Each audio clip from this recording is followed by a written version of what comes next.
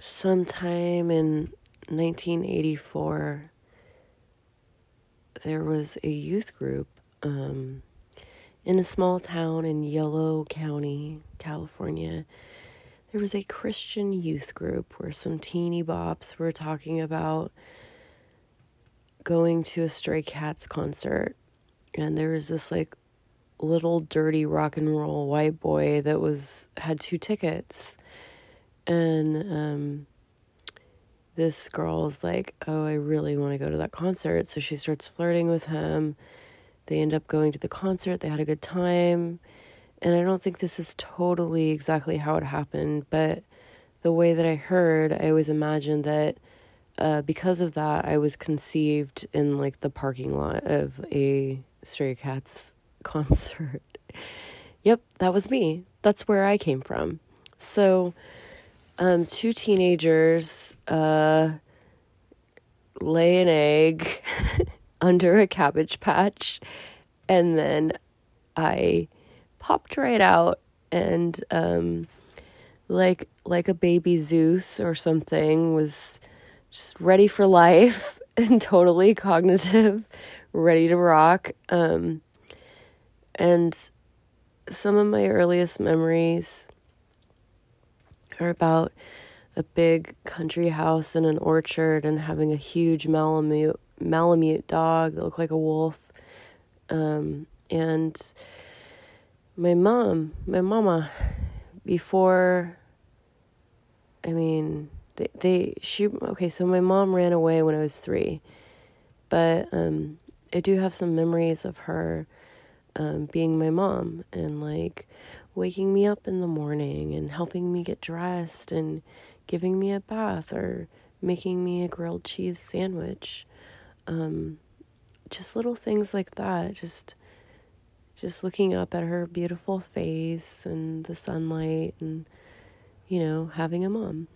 But then she fucking hit the road. She left in the middle of the night, and I had this dream that night of a blue fairy, which later on, when I saw the movie AI with Haley Joel Osment, I saw it in theaters, and there's this whole thing where he's like, blue fairy, and he's like the creepiest kid ever.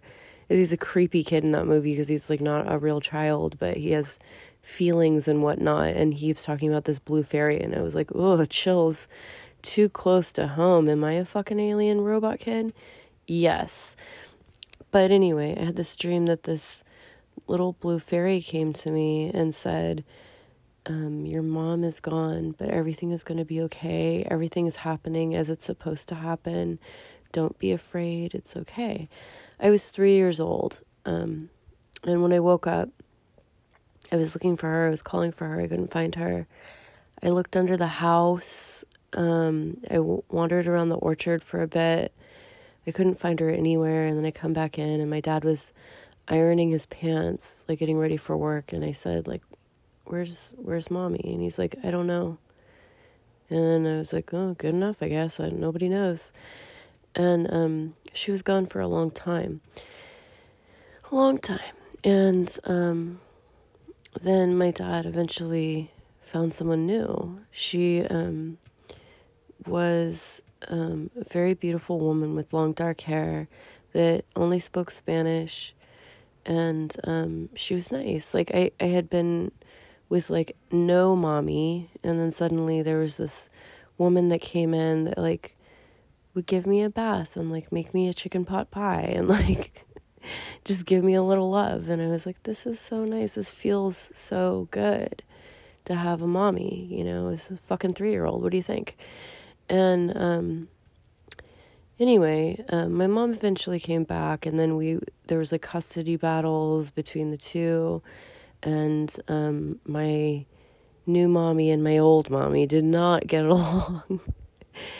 And that was like a huge thing. And I felt in my heart like divided between these, a tale of two mommies, if you will.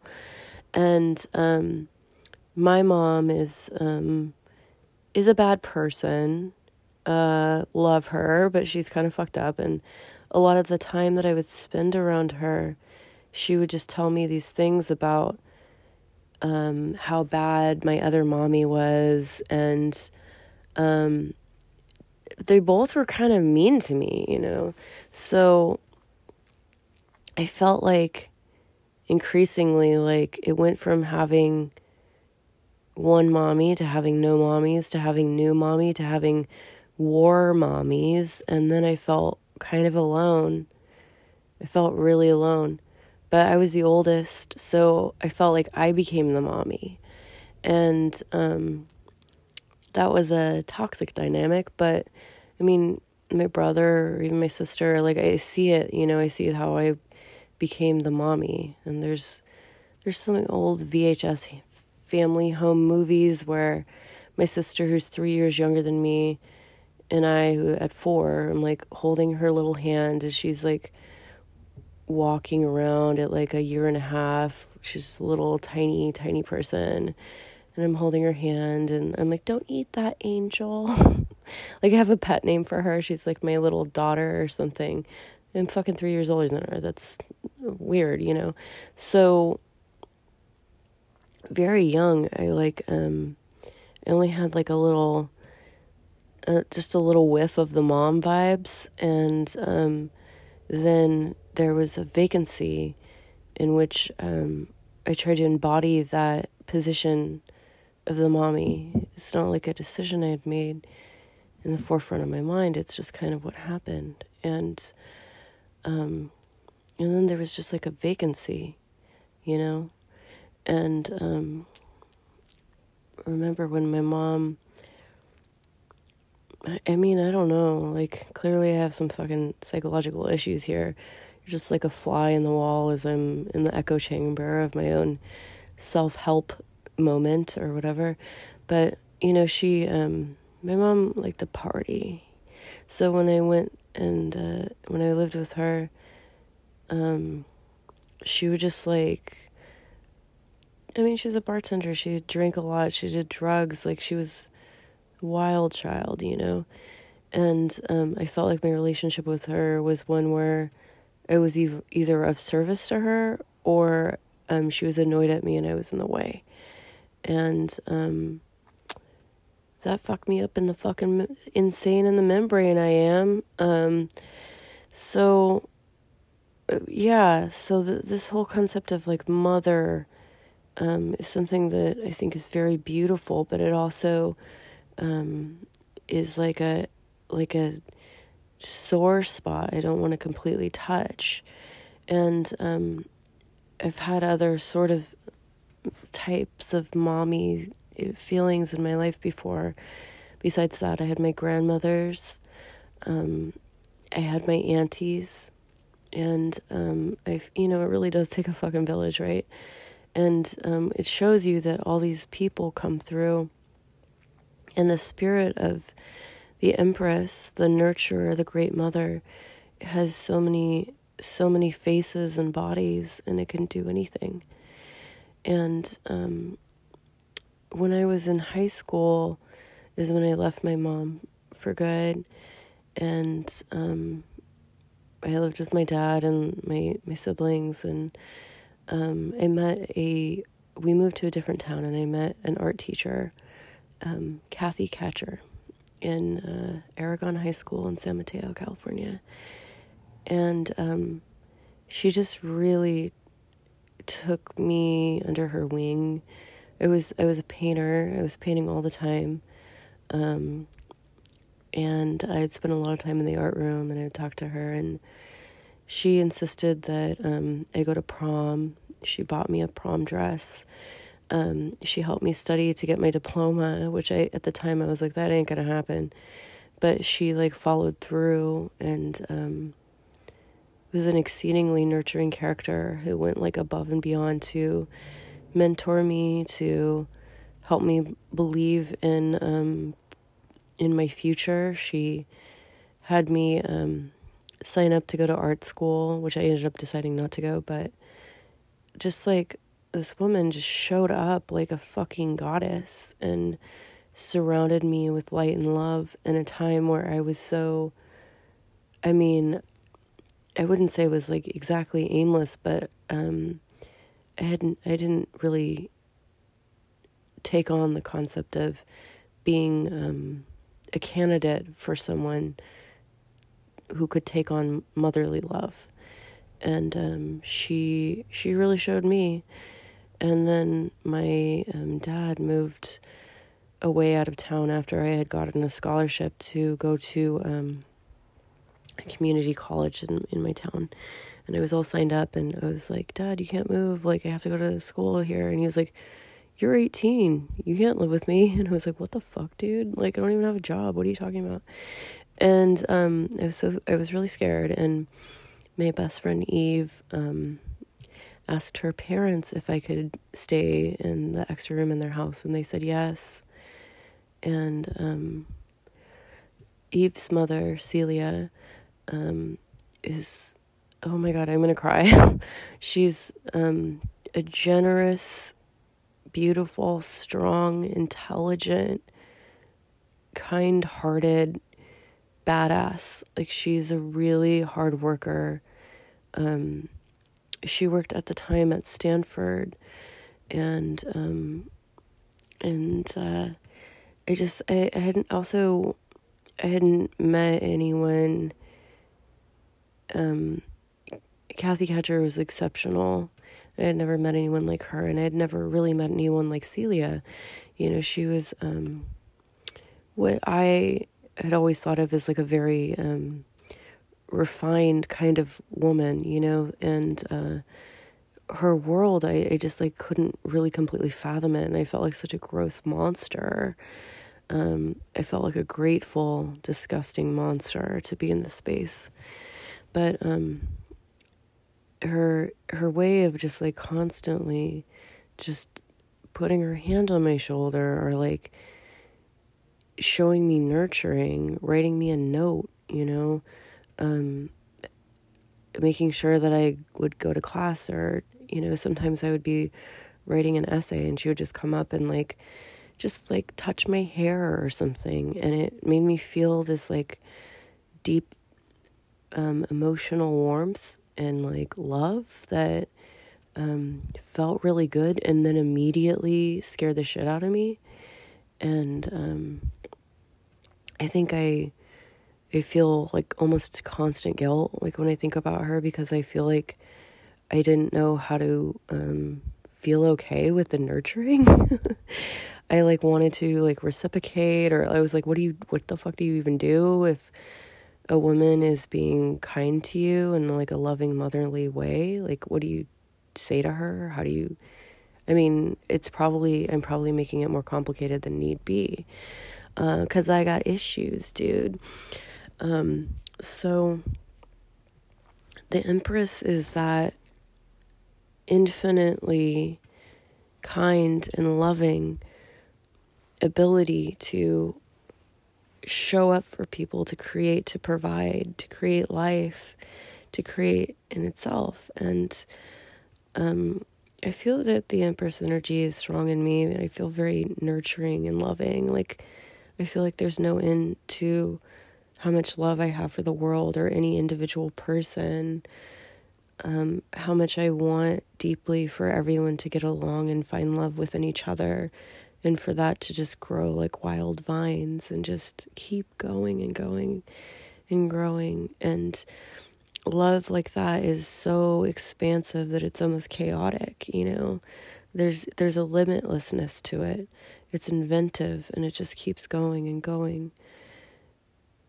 And when I think about my own mother, my biological mother, and what her particular brand of influence has been on me, and just observing, you know, like, you can't help but to love your mother. You really can't. And you can't help but to want your mom to love you. And even if you're like conflicted or upset about it, the mother is a quintessential part of our hearts and our worldviews. And everything I find from my mother, and all the strangeness and beauty and wildness, is always left a hole in my heart for the fucking chaos, for the debauchery. And for my love for my monstrous mother is my love for the monster in me, My mother is a tiny, beautiful woman, and she also was a painter. She would work on art and paint all these silhouettes of like sexy ladies or whatever. That was her main thing. And she would also, we were always poor, but she was very, very creative. So if ever like we had to do a birthday or something like that, she would just like fold a piece of paper, or like take, cut apart like a cereal box and like fold it over and like cut it and like make flowers out of this or that, and then just glue it in a certain way. And it was like my mother showed me that everything around you was something that you can take in and make beautiful if you contort it in certain ways. And the thing about a narcissist, if we want to look at it clinically, is they are vampires, That's a clinical term, right? But part of that is the seduction and the athleticism of controlling image, which is something that I think I kicked back against a lot when I was a teenager. I was really into grunge, I was really into the anti-aesthetic, and I wanted to wear like the most fucked up, ugly ass shit. I remember she used to get so mad. She was like, "You look like a fucking clown." And I was like, "Good, bitch." Like, I didn't say bitch to her. I wasn't one of those kids, but I just I liked the idea of looking horrible, But because she was so interested in looking beautiful. And I was like, this is fake. But through observing her and her grooming me, I have retained a lot of the qualities of understanding the value of aesthetics. And aesthetics are sort of just like a symptom of creation, It's even in my anti-aesthetic or whatever, that was something that I learned from my mom, in like knowing that you can take anything and like style it a certain way, wear it a certain way, that it's just like a hemline or how you fit a belt. Like everything is like just a little effort, just a little finesse, and you can get it to a point where it looks like whatever the fuck you want. And you can transform a cereal box into a birthday card with just like a few choice snips and like lines, and it's really just that simple in some ways, but it comes from the inspiration of the will to create, and allowing yourself the wildness to have that playground of, yeah, if this doesn't turn out, I can like throw it away and start over. I can keep playing with it until it's how I want it to look. So there is a lot of playfulness that comes from aesthetic obsessions. And again, if I take everything out of the polarity of judgment of good and bad, there's that. It boils down to a creation quality.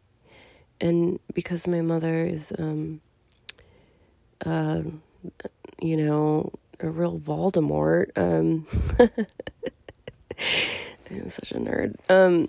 It also, to me, has expanded my heart past the normal boundaries of the white picket fence. Oh my God, I sound like so corny right now. Let it roll. Okay, but I feel like because of her wildness and her wickedness, and my love for her will always make me immediately love a bad bitch, Not to say that all bad bitches are evil or whatever, but I feel that in my refusal to completely throw that love away, I find so much more love in places where maybe I don't know, sometimes I think that some archetypes are painted in this way to be intimidating or unrelatable, but I feel grateful to my mother for making me understand difficult characters, so to speak, in a completely different way if I were sheltered, you know what I mean? And also in something that my mother has given me is like a fierce independence, you know? Sometimes I feel like my mom is like a spider or something, and I just like hatched out of her and just started like fucking scrambling away. And in some ways, you know, like people say, look like her. Our faces look like the same. And my grandmother and I have the same face. And it's like, what the fuck, you know? Like, are we just like cloning the same sort of independent woman? And when I hear about, you know, my grandmother, her mother, who I was very close to, when I hear about her life, she was a bad bitch. Like, she was fierce and epic, and her mother, and as far back as I know, and like my second cousin on my mom's side was like, oh yeah, we're descended from this this woman who was like the first woman to be hung as a witch. And that was something I found out like while around the time that I was recording this podcast, actually, because I was recording with Lauren Cohen, who grew up in the old Salem, you know, and she was obsessed with the witch trials. And I was like, wow, like I feel like my witchiness or whatever, and that's just a blanket term, I think, for a strong and scary woman, a woman who owns herself, for better or worse.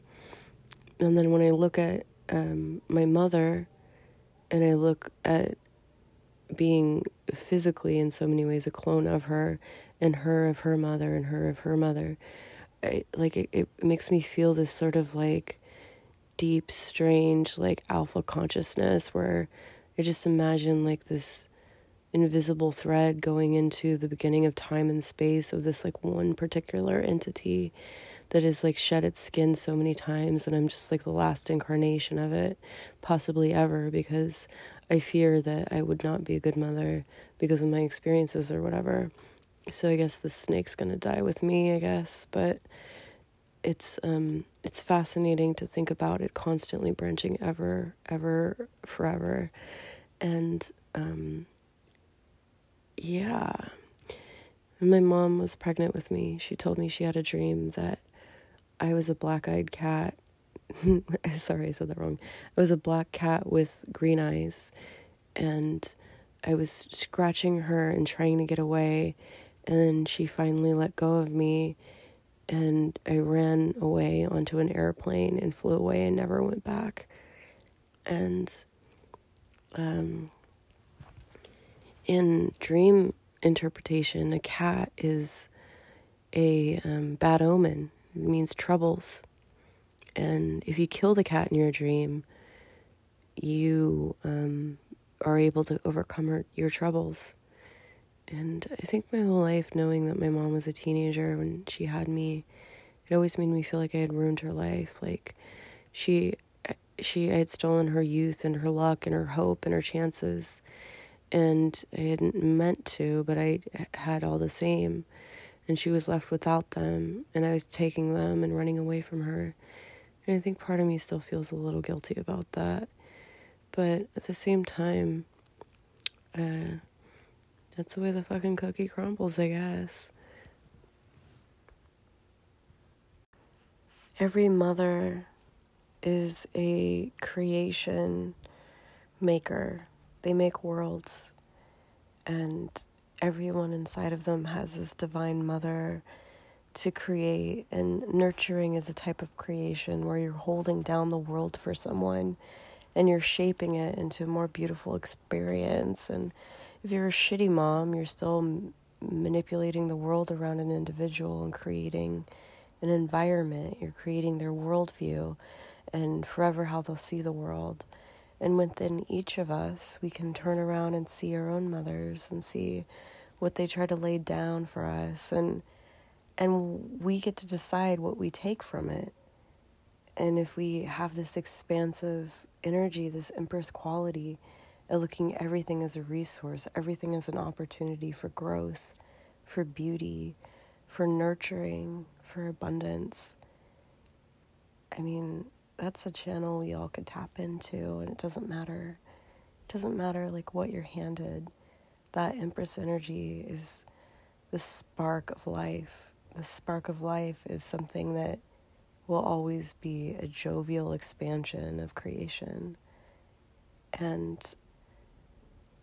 maybe not. Maybe sometimes it's an expansion of destruction, but you still get to turn around and look at it with your own sort of Empress light and decide where you want to plant your garden. In conclusion, life's a garden. Dig it.